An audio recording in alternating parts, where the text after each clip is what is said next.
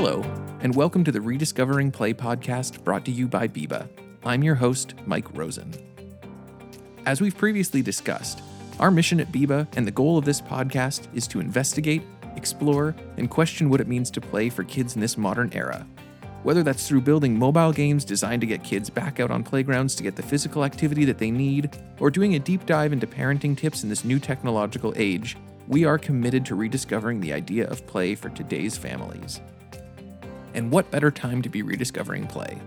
While many of us are finding ourselves spending way more time inside and working from home these days, it's understandable that we might be trying to figure out how best to maintain a sense of normalcy and how to avoid going completely stir-crazy while cooped up indoors. This is especially true for parents who are dealing with the fact that their children are home, schools are closed, playdates and activities are limited, and on top of that, kids have questions about what's going on in the world and parents need to know how best to answer them appropriately. How do we maintain a sense of play in these trying times? How do we play with our children in a way that's both fun and safe? How do we maximize the limits of our confined spaces to make sure that our kids are still able to get the physical activity that they need? On this next series of episodes of Biba's Rediscovering Play podcast, we aim to answer these questions and more through conversations with parents, childcare workers, medical staff, and various other industry professionals to provide you with helpful tips and tricks, new perspectives, and fresh insights to help ensure that you and your family can stay happy, healthy, and active while we navigate this new current at-home situation. Join us while we rediscover play together.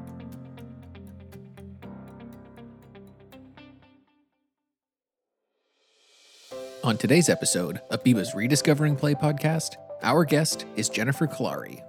Jennifer is one of the nation's leading parenting experts and is a highly sought-after international speaker and the founder of Connected Parenting. A child and family therapist with a busy practice based in Toronto and San Diego, Kolari is the author of Connected Parenting, How to Raise a Great Kid, and You're Ruining My Life, But Not Really, Surviving the Teenage Years with Connected Parenting. She's a frequent guest on Canada AM, CBC, Breakfast Television, CTV News, and Global's The Morning Show, and her advice can be found in many Canadian and US magazines. Jennifer and I pick up the conversation from where we left it off last time, and she talks about one of the other major tenets of her connected parenting philosophy, which is what she calls being a good frontal lobe for your children. We talk about conflict de-escalation and the ways that you should handle things when they go sideways in terms of the family dynamic. It's a really interesting conversation with some great practical tips, so I hope you enjoy it. Here's Jennifer. Hey, Jennifer, thank you so much for coming and joining me on this podcast again. I really appreciate it. Oh, I'm excited. Looking forward to it. How have things been for you in the last, month and a half or so since we last spoke? You know what? They've been pretty good. I mean, I know that there's some worries in the world, and this is not a happy thing by any means that's going on. But I really have found it an opportunity to kind of slow down and connect and catch up on things, and just find kind of my own inner peace in my house, which I have older kids, which makes it much easier. But no, it's actually been really nice, and it's been a lovely experience working with my families. I have a pretty active caseload and helping all of them through various phases. I've definitely noticed families going through different phases of this whole thing, which we can talk about. But in general, it's been okay. That's good. I'm glad to hear it. I mean, it seems like, a lot of different parents and families that I've spoken to are sort of feeling a similar thing where, there were so many unknowns at first and people were sort of struggling to figure out how to adjust, and to whatever extent have sort of adjusted now. And there's still obviously Yeah, challenges and things, but of course. Yeah. this new normal is it's kind of weird because it seems like now that as people are settling in is when conversations are now starting up about how we can slowly reopen things. And I think that that's probably going to bring, a whole new set of challenges for what it looks like to adjust back to Yeah. normal life, and how to Yeah. keep some of Yeah. these silver lining positive things that people have learned and how to adapt hmm and bring those into sort of quote unquote normalcy. Absolutely, absolutely. Well, it's interesting you say that, because I definitely saw, and I experienced this myself. Sort of the very beginning, people were initially thinking, "Okay, like I can do this. This is going to be okay. We're going to be all right." And then when it sort of settled in for a while, people were like, "Okay, we don't have this. This is a nightmare." And that was sort of the storming phase where everybody was kind of pushing back and sort of more afraid, and siblings fighting and getting on each other's nerves, and there was a lot of a work that needed to be done during that phase. And now we're kind of in this phase where like, okay, we're finding our rhythm a little bit. And there really are some lovely things that are happening. There's more family dinners and less time in the car driving to practices. And even the children that I work with are saying the same thing, that there is this pace, this quieter pace to things that I think we do want to hold on to when life goes back, if it ever goes back to normal. And it's interesting because so many of the sort of tensions that I think occur in families so often are around things like scheduling and being late for things and trying to rush and get people out the door, and all the challenges of, someone might Absolutely. take longer to tie their shoes than you'd want them to, and that causes all sort of tension. When you don't Yep, have to be anywhere, a lot of that stuff kind of goes it's away and gives gone. chance for sort of the deeper connection and the deeper work, which I think Yes. is really positive and is sort of like what we were talking about last time. And for the listeners who didn't have a chance to listen to the first conversation that the two of us had, we spoke a lot about the importance of compassion and connection and empathy and loving kindness and understanding in terms of establishing those initial connections. And we talked a lot about the sort of biochemistry and the neuroscience behind how a lot of that Hmm. stuff works, which I thought was really, really fascinating and strongly suggest that everybody listens to. And again, Hmm. the idea of compassion and love being sort of the underpinning, I think, goes a long way in terms of maintaining sort of that the healthy family dynamic and connection, and Hmm. making sure that everybody gets through this in a sort of happy, healthy way. Absolutely. And that compassion and connection is medicine. It really is. hmm Hmm. And, it's interesting because, in some ways, I feel like that sort of compassion, connection, loving kindness aspect of things is a really beautiful sort of aspirational thing to get to. And I think that there's probably sometimes where that's easier to achieve than others. And I think that in some ways, like we talked about before, once that foundation is set, that's sort of when part two of what you talk about, a lot of Hmm. connected parenting, can kick in. And that's a lot more about, you know, the more sort of setting limits and consequences, and sort of being a good frontal lobe, as you described it last time. And I'd be curious to hear more of where that's coming from, Yeah, because I would imagine a lot of sure. families, as this has gone on, are sort of getting to the point where there may be tensions, and knowing how to sort of navigate those in a productive way, and how to set those Yeah. rules and those guidelines, I think would be really important for parents to hear. Yeah, well, let's dive into that for sure, because that's really the most important thing that I want parents to understand is you're not a parent really. You're a substitute frontal lobe, right? So the frontal lobe's job is to inhibit, organize, prioritize, motivate, regulate, and take perspective, and many other things, but those are the main things. And it's a very, very sophisticated part of the brain that takes about 25 years to grow. So essentially, we're providing that substitute brain function as our children's brains are growing enough that they can become their own parent, which is essentially what happens. And you sort of think about it, that human babies are all born premature, right? They're all born, they can't roll over, they can't sit up. They're basically a giant head. And like babies can't do anything for months and months and months. And it's well over a year before they can even walk. So all during that time, you want to think of that as sort of a fourth trimester, right? Where you're sort of doing all, because the brain is basically, it's just a rough map laid down for the brain in utero. And then once the baby is born, that's when most of brain development happens, which all happens outside. So as you're teaching your child about the world and making little faces and they're making faces back and all of that is happening, that's brain development. But you really are the frontal lobe. So one of my favorite things to say to a family is you're not mean, you're a frontal lobe. You have to provide that limit setting, that predictable, loving limit setting that's critical, that is as critical for mental health as the love and connection part. Yeah, I mean, I remember years ago when I first sort of came across the concept of what you're talking about, where just like the idea of the frontal lobe and the brain sort of being more quote unquote fully formed, not happening until the age between 20 and 25, being so fascinating, and thinking about the concept of adulthood, or how that distinction is made, and the idea of like when you can start driving, when you can start drinking, and all these things, if you Hmm. truly don't understand fully what the consequences of your actions are until you're sort of at this other stage. But again, all the more important as to why, as parents, it's sort of so vital to make sure that you're providing that role so that, you Mhm. know, as children, as people are developing, again, if you're being effective for that, then I mean, it's going to develop it in a stronger way, and you're going to have a stronger sense of how to navigate that on your own, and before it's sort of fully formed on its own. Mhm. Mhm. It's very tricky. I mean, there's so many sides to parenting, and we sort of touched on this the last time too. Like there's all kinds of confusing messaging around parenting. There's, there's either you've got to be tough and one, two, three magic and setting limits and timeouts and all of that stuff, or Tiger Mall, and there's a whole bunch of kind of tougher models. And then there's a lot of the sort of softer, don't say no to your children, let them make decisions. Timeouts are bad for them. And there's sort of all of these conflicting messages. But the truth is, we need to be both of those things.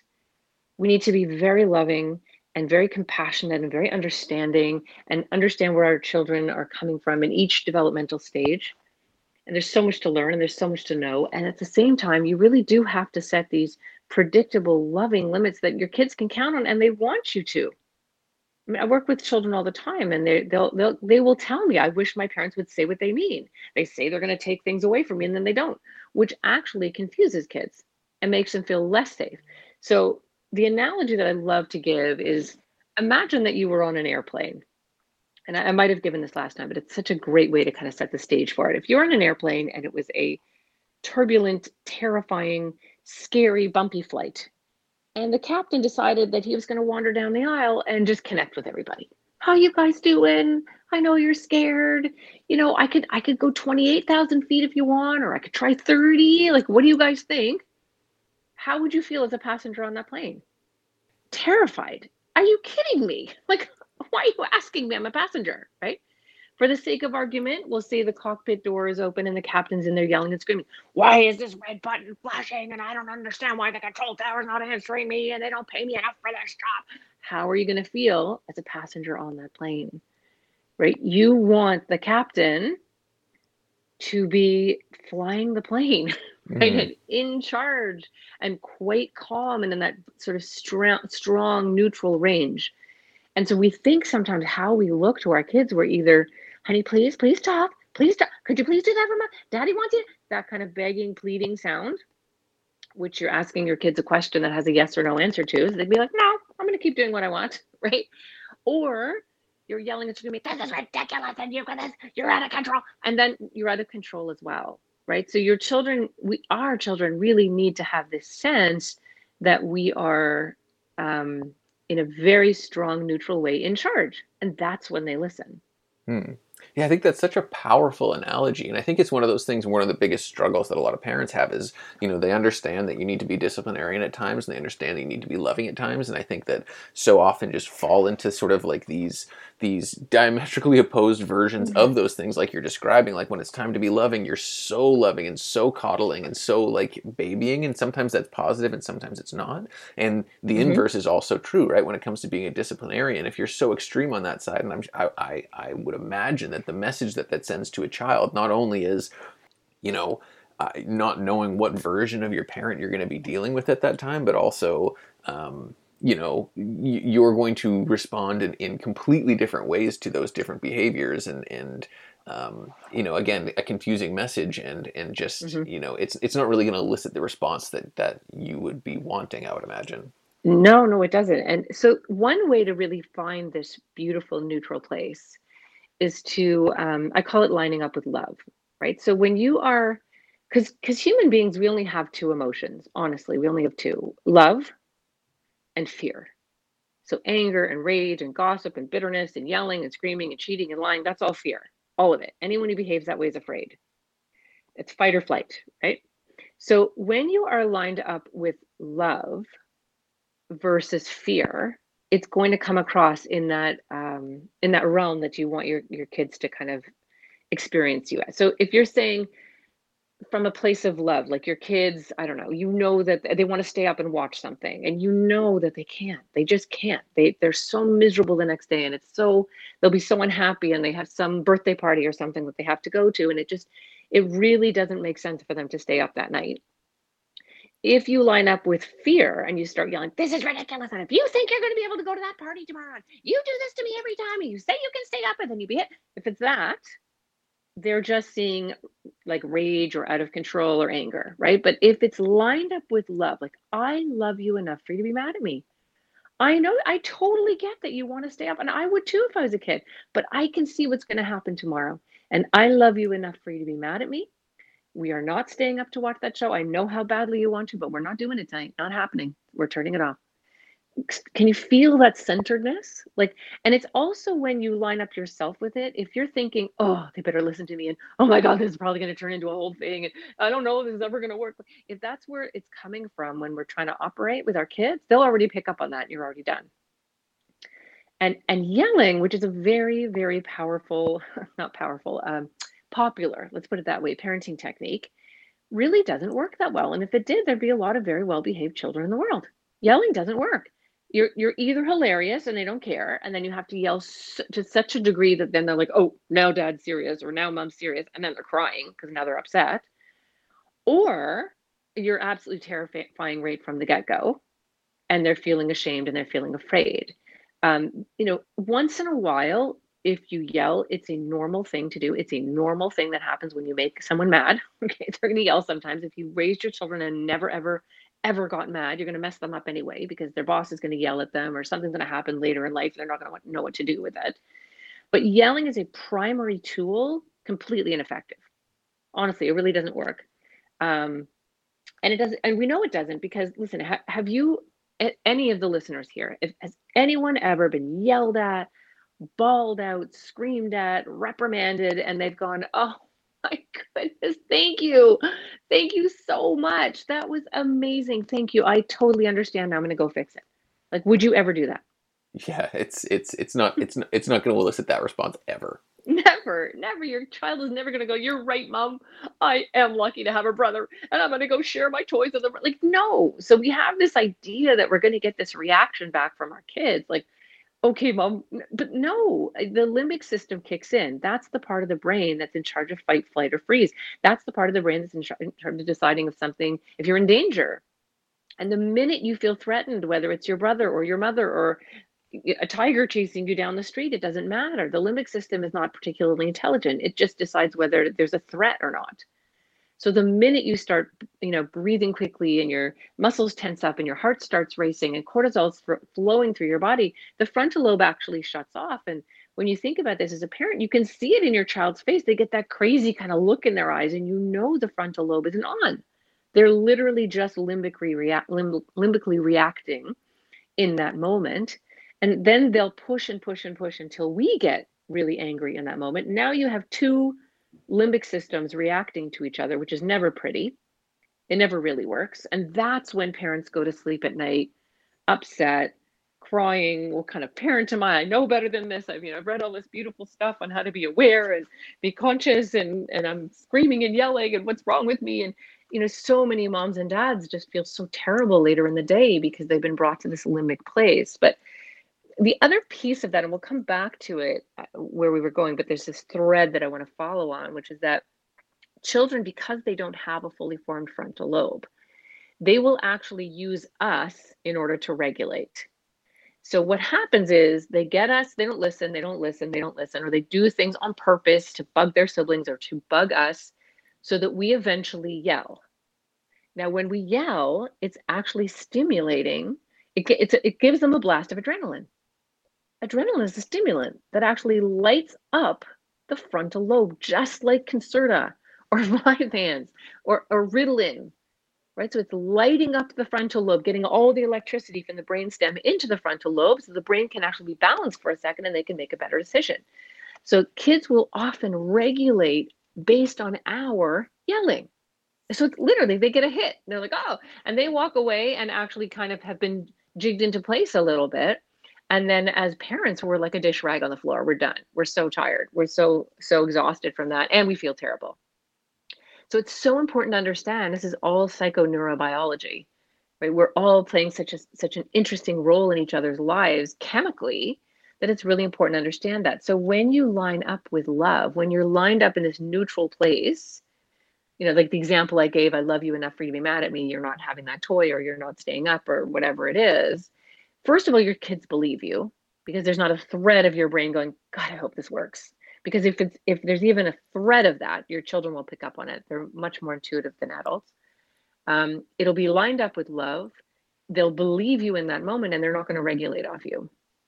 But we end up, and if we look at some of our patterns in our family life, this is why children often bug each other, right? They'll go after their siblings, or it's time to get out of the car and they'll all go crazy running to the house. Oh, like there's this, it happens during these transition times. And what they're looking for is adrenaline. And remind me, I'll talk about adrenaline play in a second. That's a great way to regulate this, but so much of this is biochemical. Mm-hmm. Yeah, we spoke a bit about adrenaline play last time, and it's interesting that, it just reinforces how important that is to also reduce those behaviors where they're trying to get that adrenaline hit from, a more negative way, or what they're doing is they're forcing you to go to sort of your angry fight place.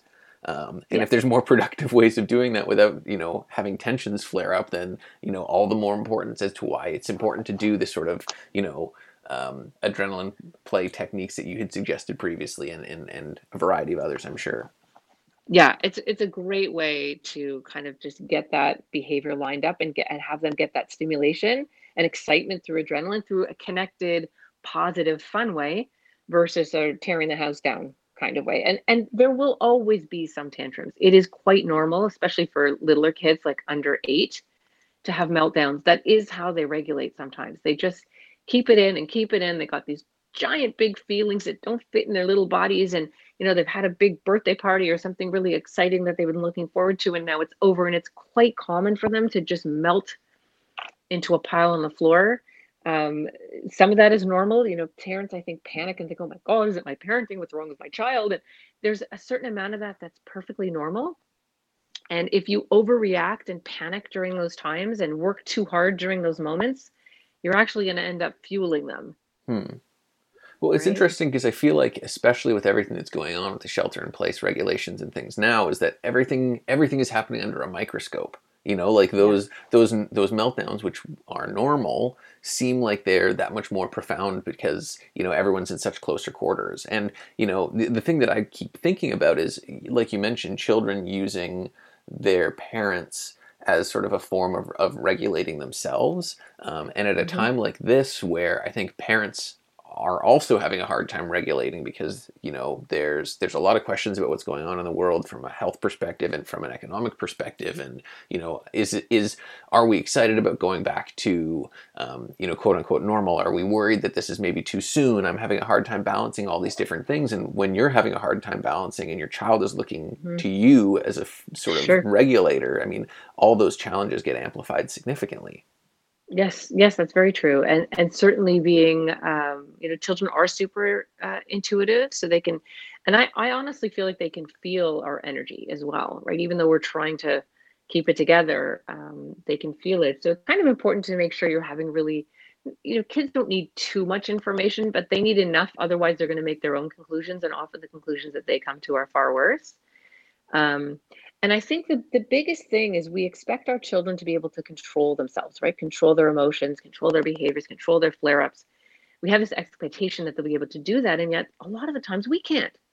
And then our kids look at us and go, oh my God, well, she's a grown up. He's a grown up. I'm 6. What chance do I have of being able to keep it together? My parents can't keep it together, right? So it's really, really important to work on that yourself, to work on that regulation yourselves. And part of that comes from being kind to yourself. You're going to lose it sometimes.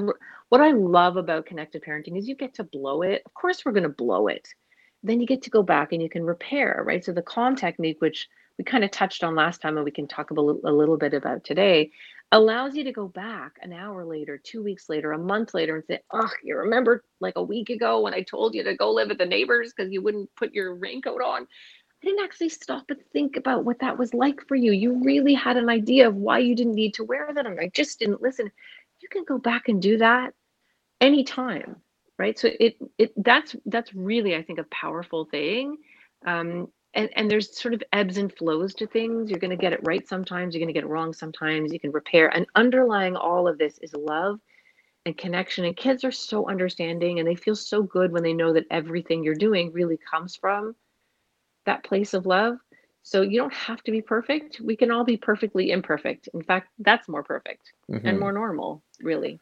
And I would imagine that the more that you try and practice these techniques, because again, from a neurological perspective and a biochemistry perspective, and all the things that are happening inside a child's brain are also happening in your brain as an adult, Of right? So course. understanding Yeah. the motivations as to why certain behaviors are happening in your child also would make you reflect on, oh, I reacted in this particular way because X. And then in doing so, you're not Yes. only doing a better job at sort of managing your child's emotions and their motivations and ego balancing and whatever it might be, but you're also doing that same thing or becoming more aware at least of how to do it for your own self.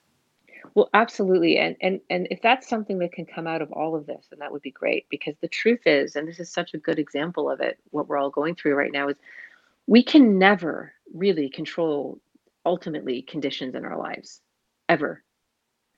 But we can always control our emotional response to them, right? So if that's where we put our energy, then we're going to be modeling some really great things for our kids. We're going to let go a lot of our own anxieties and our own stress as we try to control every single thing, which you can't ever.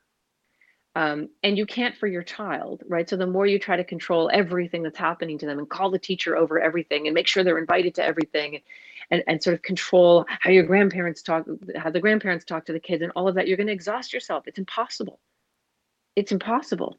But teaching your children to have that emotional regulation and learn how to handle what life throws at them, because life is always going to throw stuff at them, and helping them learn these tough lessons now. Because listen, if you don't teach your kids some of these lessons, life will. And life is a much harsher teacher, really and truly. So I think there's a whole piece, which I think connected parenting brings, is about healthy adversity, about letting your kids hear the word no and be okay with it eventually. And not have everything given to them, and saying to your kids, oh, I love you enough for you to be mad at me, but I'm not buying you that. You don't need it. You don't. You feel like you do, and you can mirror and connect about how cool it looks and how wonderful it would be. And I get it. And I was a kid once too, but you know what? I love you enough to say no. So the answer is no, and you're going to be okay, right? That balance, I think, is really it's hard to achieve, but when you start getting the hang of it, you literally feel so much more free. It's like as a parent, you feel like, okay, I got this. I can handle this. And even when they're having a huge meltdown, you realize this is a moment in time. It's a crest on a wave. It's going to happen. You sort of one of my favorite techniques actually is called the paradoxical approach, and I can't remember if we talked about this last time. It's when you've done your mirroring, used the calm technique for whatever reason, your child is still having a meltdown, they're still losing it. Instead of parenting through that pit in your stomach where you're thinking, oh God, we got to get through this. Oh, the whole night's going to be like this now. Oh my God. You push right through that and you're like, you know what, darling, I have listened to you. I have understood. I get it. But literally, you're just having a moment. So let's move some things.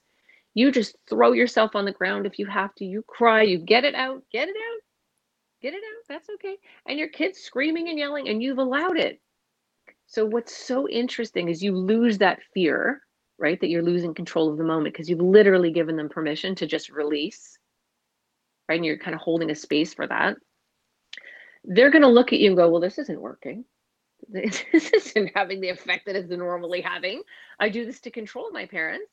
So literally most of the time they will stop after a few seconds because they're realizing that they're not getting the reaction that they're looking for from you. Mm-hmm. Even the kids who throw themselves into it, they're kind of looking with one eye open, going, why isn't this working? Right. And they're kind of, and then even if they do have a full blown tantrum, they're going to remember the next time, well, that got me nothing. I didn't even get my parents upset. I didn't even get to take them down with me. I just blew myself out for 45 minutes and got nothing out of it. Behaviors only exist if they're being rewarded in some way. Right. And you're So sort of, even if you, yeah, go ahead, go ahead. I was Yeah. just going to say, you're in essence, you're providing a safe space for exploration for them where you're giving them permission to experiment and try out those things. And then when they see that it Yeah. isn't working, then they're not I'll going to drop it. continue doing that behavior because they know it doesn't Exactly. work and you've given them permission to try it out and they've seen Yeah. for themselves that it hasn't been effective. Exactly. And even if they truly, for whatever reason, because a lot of how children regulate is just they just it like builds up and builds up and builds up, and then they have to literally discharge. right? So sometimes they just had to have a fit. They don't even know why.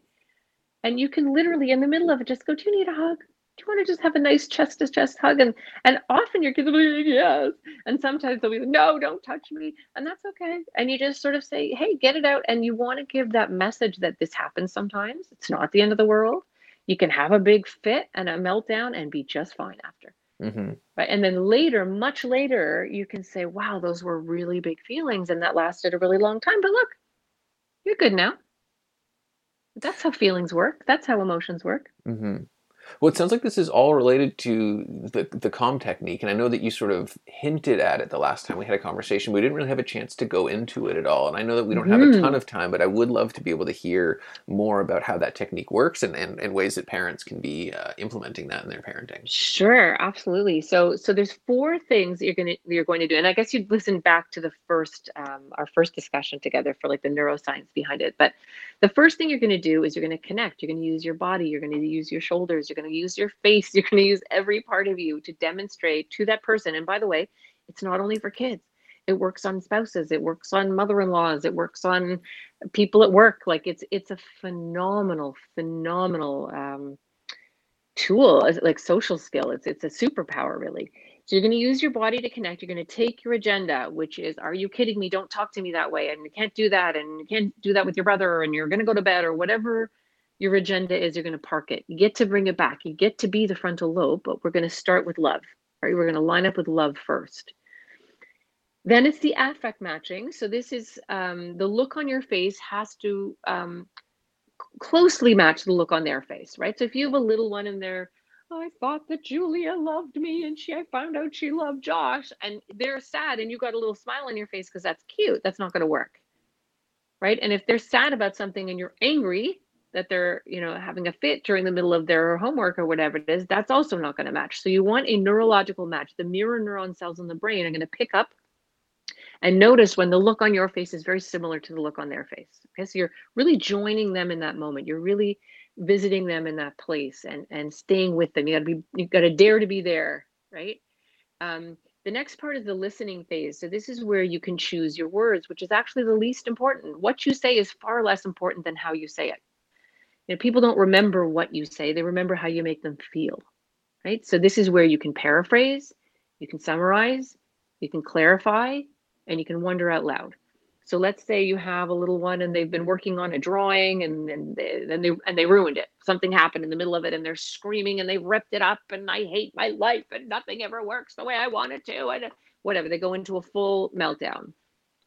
Now, the typical way that we usually deal with that as parents is we come in and we try to either contain it right away. What is it? What's going on? Why can't I leave you alone for 5 seconds? How come this always happens? We come in that way, and you can see how there's no neurological match there at all.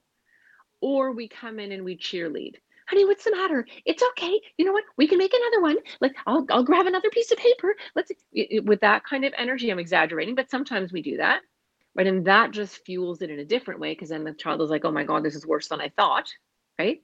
So you want to sort of take that energy, you want to line up with love. This is not happening to you. You're not running in the room going, oh no, you're drawing. This is terrible. It's not that. That's not the kind of mirroring I mean. You walk in and you go, oh my goodness, like you've been working so hard on this. You put so much effort and love into this picture. And now you're so upset with it that all you could think of to do is rip it up. Right. So the child says, nothing I ever draw ever works out, everything. I never do anything right. Right. Then you can paraphrase that. So you feel like no matter what you do, it just doesn't turn out the way you want. You can summarize. This happened last week too when you were trying to draw the picture of the helicopter. The same thing happened. Hear my affect? Right. Mm-hmm. You can clarify where did this go wrong? Like where in the picture? Like because you were happy for a while and then all of a sudden it fell apart. Well, I was trying to draw this, right? So you can clarify that. Clarifying mirroring is actually really, really good for highly, highly sensitive kids and gifted kids who overreact to the emotional stuff. They usually will be happy to like take that clarifying piece and tell you exactly why something didn't work or didn't fit. But there's urgency in all of this, right? And it has to be genuine.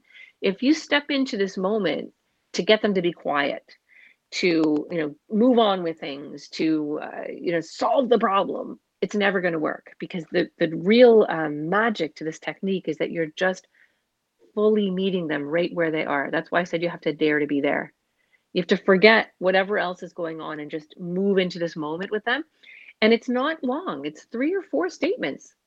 After the third or fourth statement, which does not have your agenda in it, you're not teaching them anything, you're not trying to talk them out of anything, you're not trying to tell them how it's going to get better. Because the second you do that, they're going to escalate.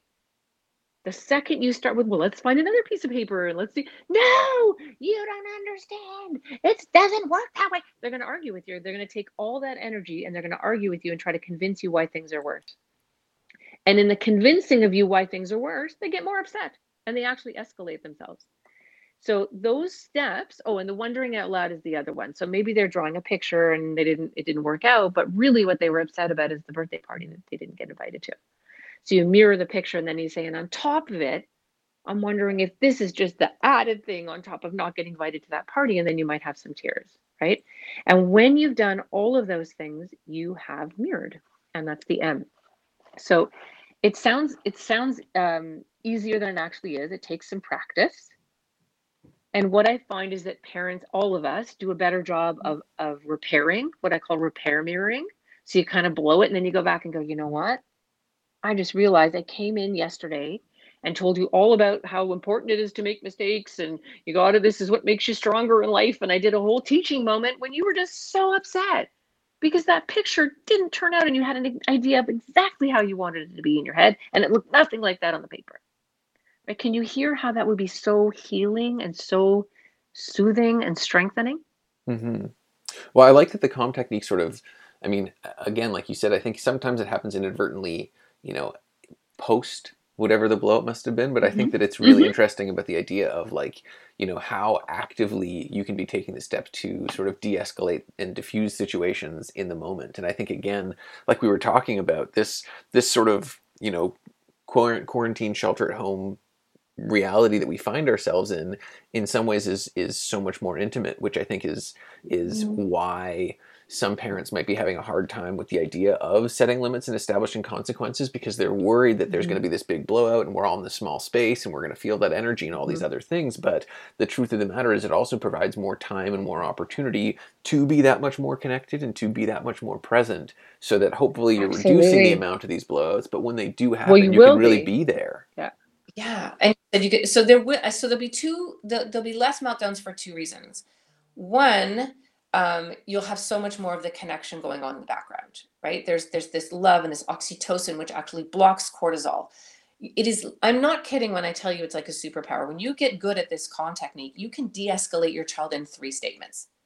It's that powerful. Okay, it really is. And when it doesn't work, you're in a vortex, and that's when you do the paradoxical thing that we talked about, where they just can't. They just let them have their meltdown. But the other thing is when you're setting limits and children know that there's rules. Just going back to the airplane scenario, when they know someone's flying the plane, they're going to behave very differently. Which is why most people's children at school behave very nicely, and then they're a nightmare at home. They would never behave at school the way they behave at home. Why? Because the limits are absolutely understood, because they just wouldn't. That's why, right? So when you actually have a few days where you're following through on these limits and their consequences happen, and they're not being delivered in anger and fear, they're being delivered with love. You're not taking things away for a month. That's ridiculous. You take it away for a day, or you take it away for a night, or you can take it away for an hour. It doesn't have to be a huge thing. It just has to happen every single time. And so when you're able to do that, you'll see there'll be much more compliance. I have so many families that are saying to me, I don't know how we would be doing this if we weren't using the connected parenting method. Like, we are really having like a pretty easygoing time in this isolation. Like, it's really working. Thank God for these tools, because it's really changed everything, which means you're going to take those tools out into the world after, right? So the lovely part about this is we actually have the time now. We're not driving in 50 different directions. We're actually with our kids more. This is the time to really get good at this, because you're going to need it moving forward. And I sort of anticipate, I'm guessing that we're probably going to have quite an increase in anxiety when kids go back into the world, and certainly go back to school. I'm anticipating we're probably going to have more school phobia in kids who weren't even really worried about school before, because they're so scared. And, I even notice now, and when I'm watching TV and I see people in a bar or people hugging, I'm like, oh, my first reaction is to go, oh, they're so close. And I'm like, wait, it's TV. So I'm even thinking like how it's seeping into all of our psyche, like there, I mean, there'd be really good things that come out of this for sure, but there are going to be some things that really have impacted our children and us psychologically as we move forward into the world. That's going to change us for sure. Mm-hmm. Yeah, I keep hearing a lot of talk about the fears, like you're describing, about there being like potentially like a global mental health crisis on the other side of this when those anxieties sort of heighten in all these different ways. But I mean, I think the interesting thing is, and this has come up in a few different conversations as well, and we've sort of talked about it, is that, you know, the way that it was before involved so much running around and so much overscheduling and so much, you know, from this program to school to this other program to whatever it might be, which meant that there's a lot of, I think, vital parenting skills that for many parents either have been neglected or haven't needed to be developed in profound ways, because you don't necessarily need to be the disciplinarian, because like you said, you take them to school and they behave properly, or you take them to, you know, soccer game and they listen to their coach, whatever these things are. So it's just about, you know, managing and getting through it and then getting into the next place. You don't have to develop those things. And, you know, because everybody's been at home, there's been and will continue to be a lot of these opportunities to really engage and really pay attention and really develop and hone those skills and add those tools to this sort of parenting coffer.